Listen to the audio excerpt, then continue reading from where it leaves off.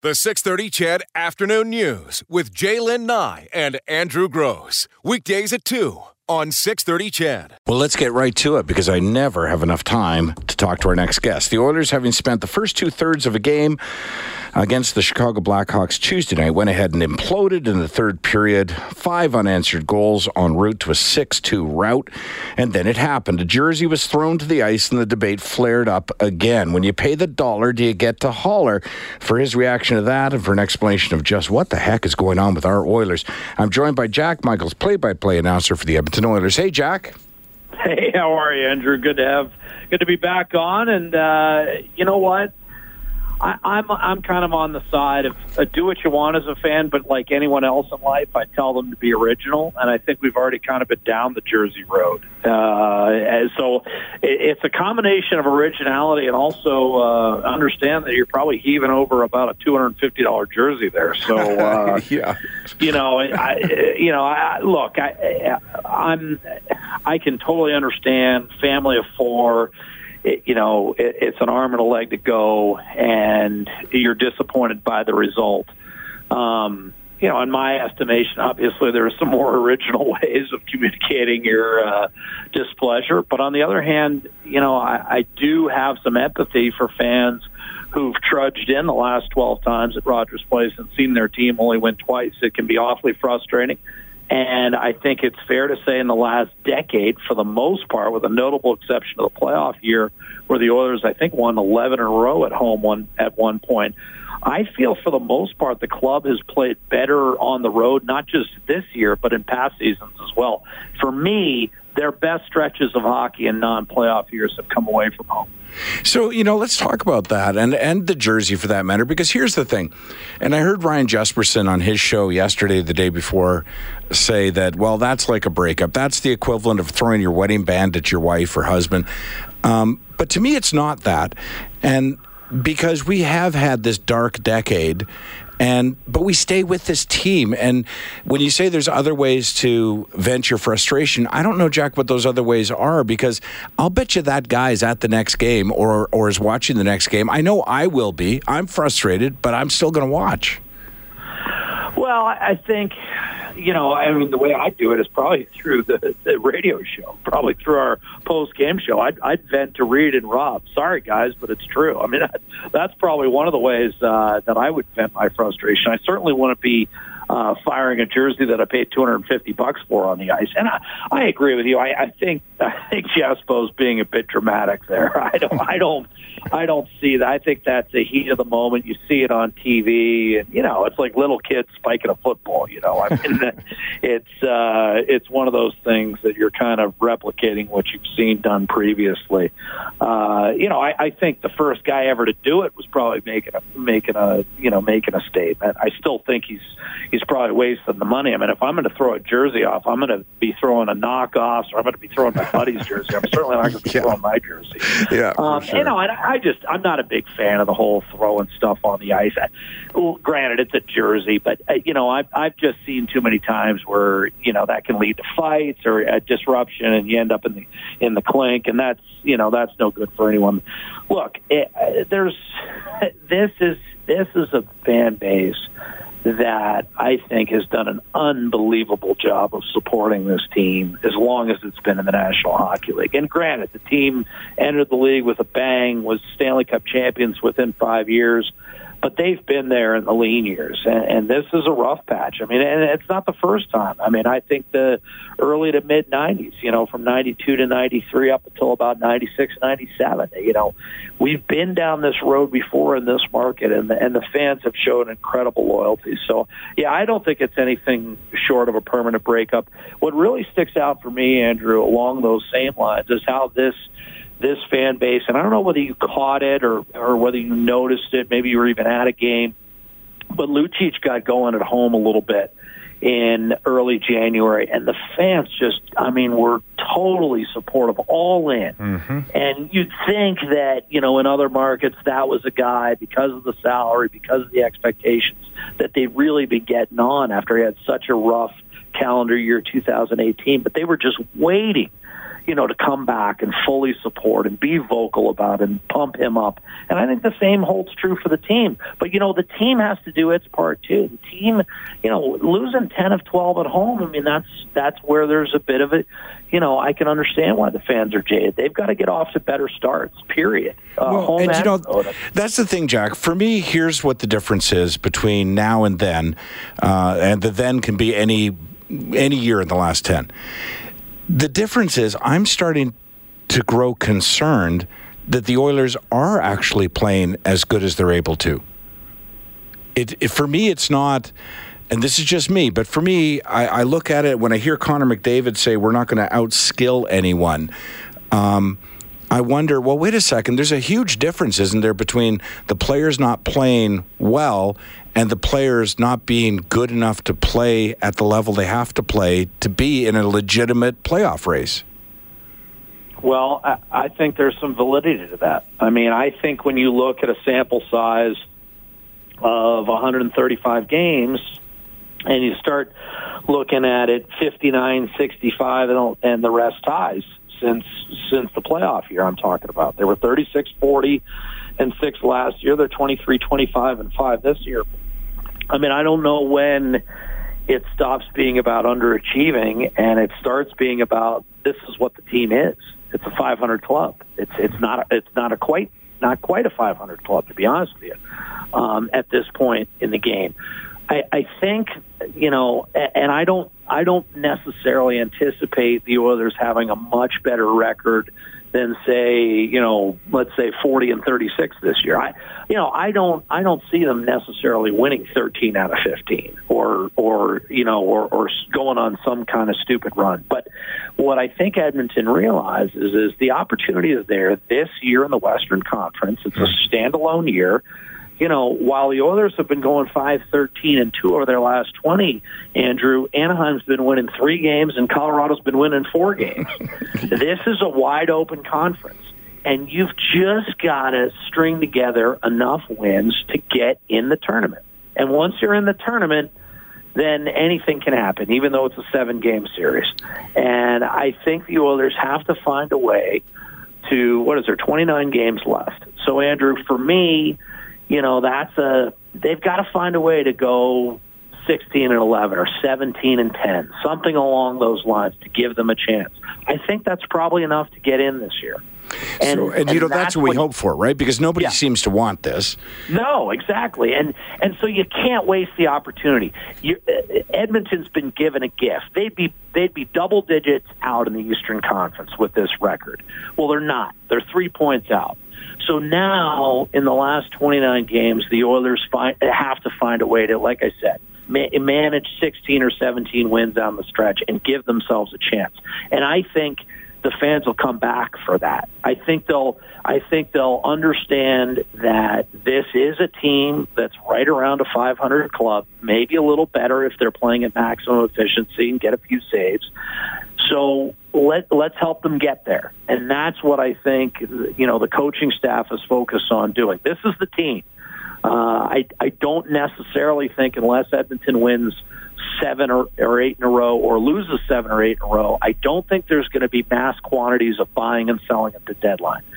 So here, the battle plan, I think, that's been established over the last couple of months is how do we get to about 40 wins and give ourselves a chance.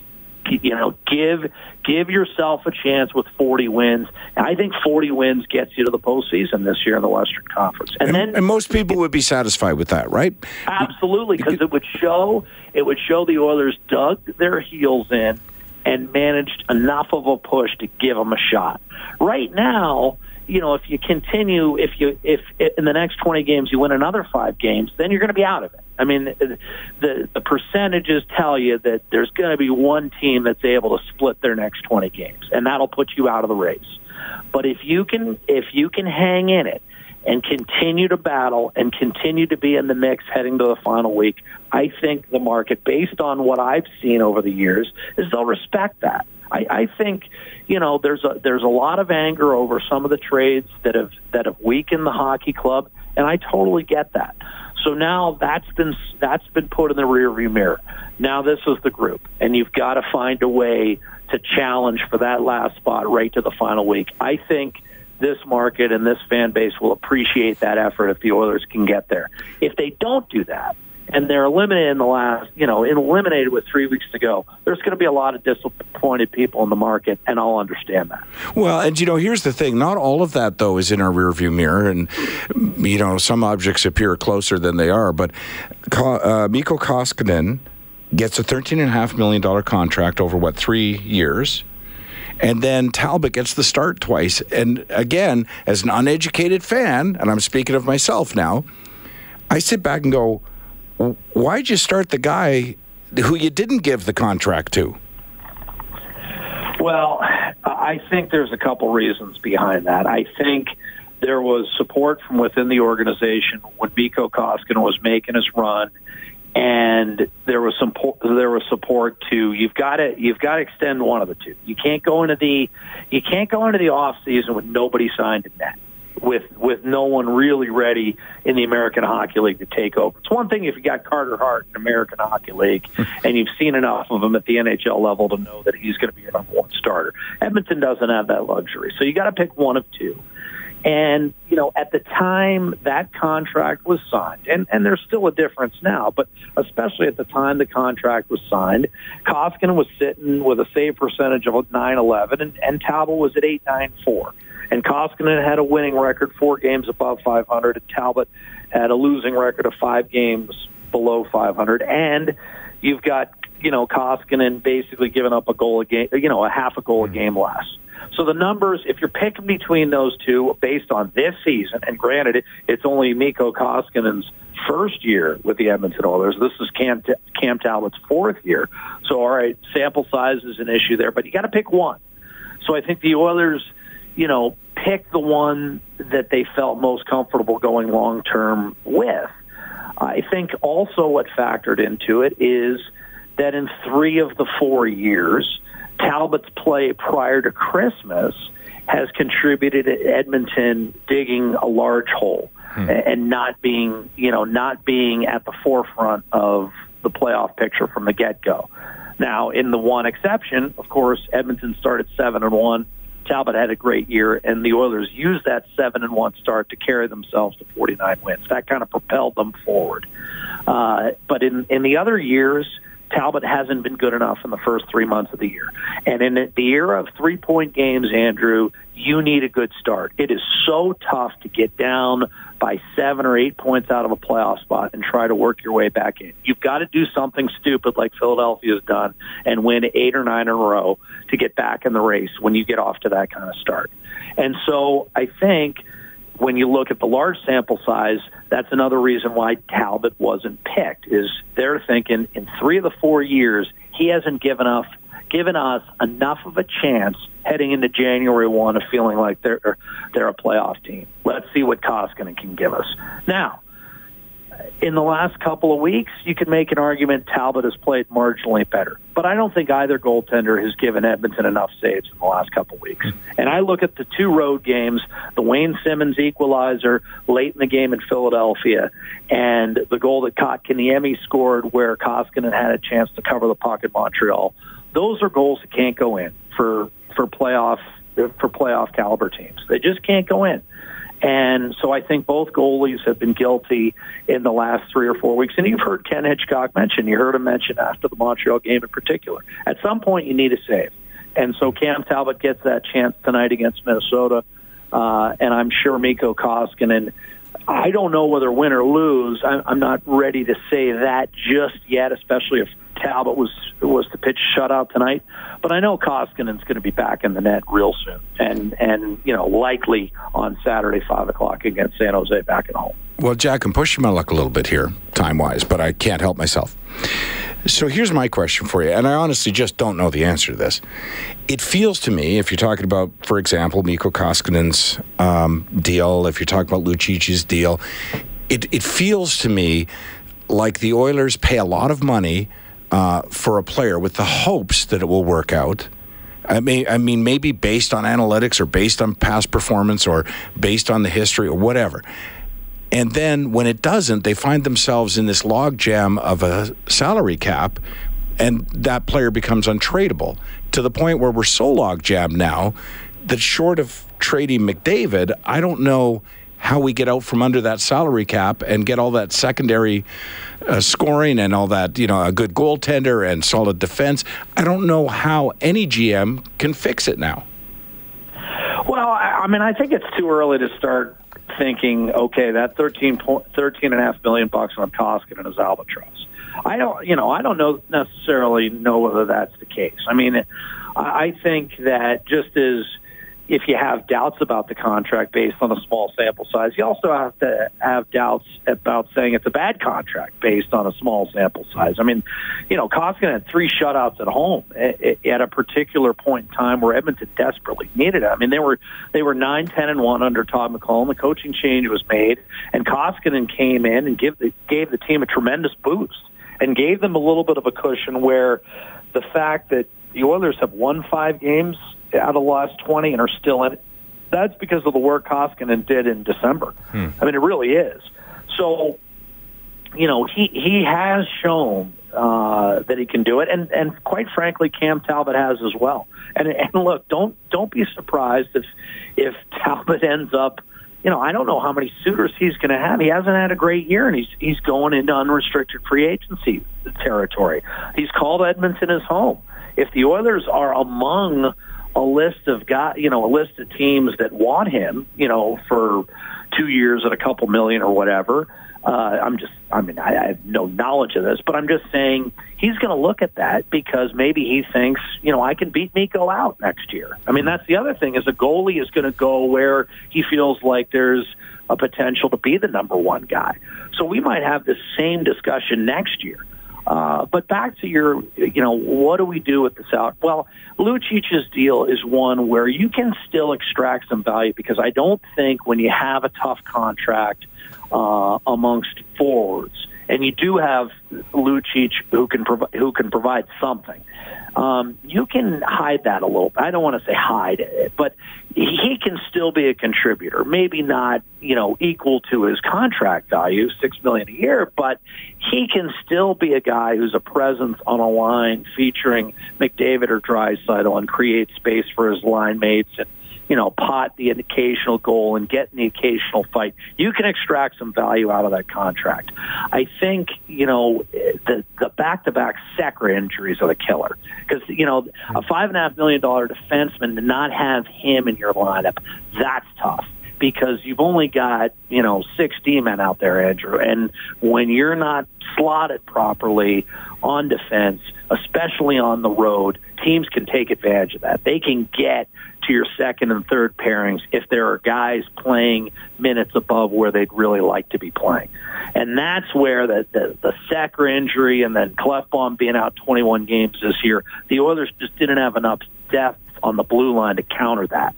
And they've got Klefbom back, and he's going to try to work himself in. They've got Sekera in Bakersfield on a conditioning stint, but he's had 2 major injuries. So there is going to be, a major question mark as to how significantly he can contribute down the stretch. If he can, then I think you're going to see the Oilers slotted a lot more properly on defense, and guys like Darnell Nurse and Chris Russell, who've been carrying a tremendous minutes load and probably above where they'd be most comfortable at. Right now the Oilers, I apologize, but he is my partner, so you can understand. But Andrew, Ryan Suter has played 5 30-minute games. The Oilers have 2 on that list. The only guys, Suter's the only guy who's had more 30-minute games than the Oilers' Oscar Klefbom and Darnell Nurse. They've had 3 games where they're playing 30-plus minutes. That's not ideal, especially, for Klefbom coming off a major injury. And Darnell Nurse is still a relatively young defenseman. He just turned 24. Ideally, those guys should be around 24, 25 minutes. So that's where the unknown of Klefbom coming back and Sekera off the conditioning stint, I think that's going to play a huge role down the stretch as far as Edmonton turning around this goals against. Because right now, giving up 3.5 a game, Andrew, in today's NHL, as you well know, when you and I were first friends, 3.5, no problem. 3.5 today is a big problem. You're not going to win many games that way. Well, in the comeback, it can start tonight. The City Ford Faceoff show at 5:30. The puck drops at 6. Jack, I'm way past my time. Thanks so much for doing this. Well, the problem with having me on, Andrew, is I ramble, and you're always past your time. I've never met a conversation I didn't like. So all those sponsors, blame it on me. You can give them my email. I will give them your cell phone instead. Thanks, Jack. Take care. All right, you too. The 6:30 CHED Afternoon News with Jaylen Nye and Andrew Gross. Weekdays at 2 on 6:30 CHED.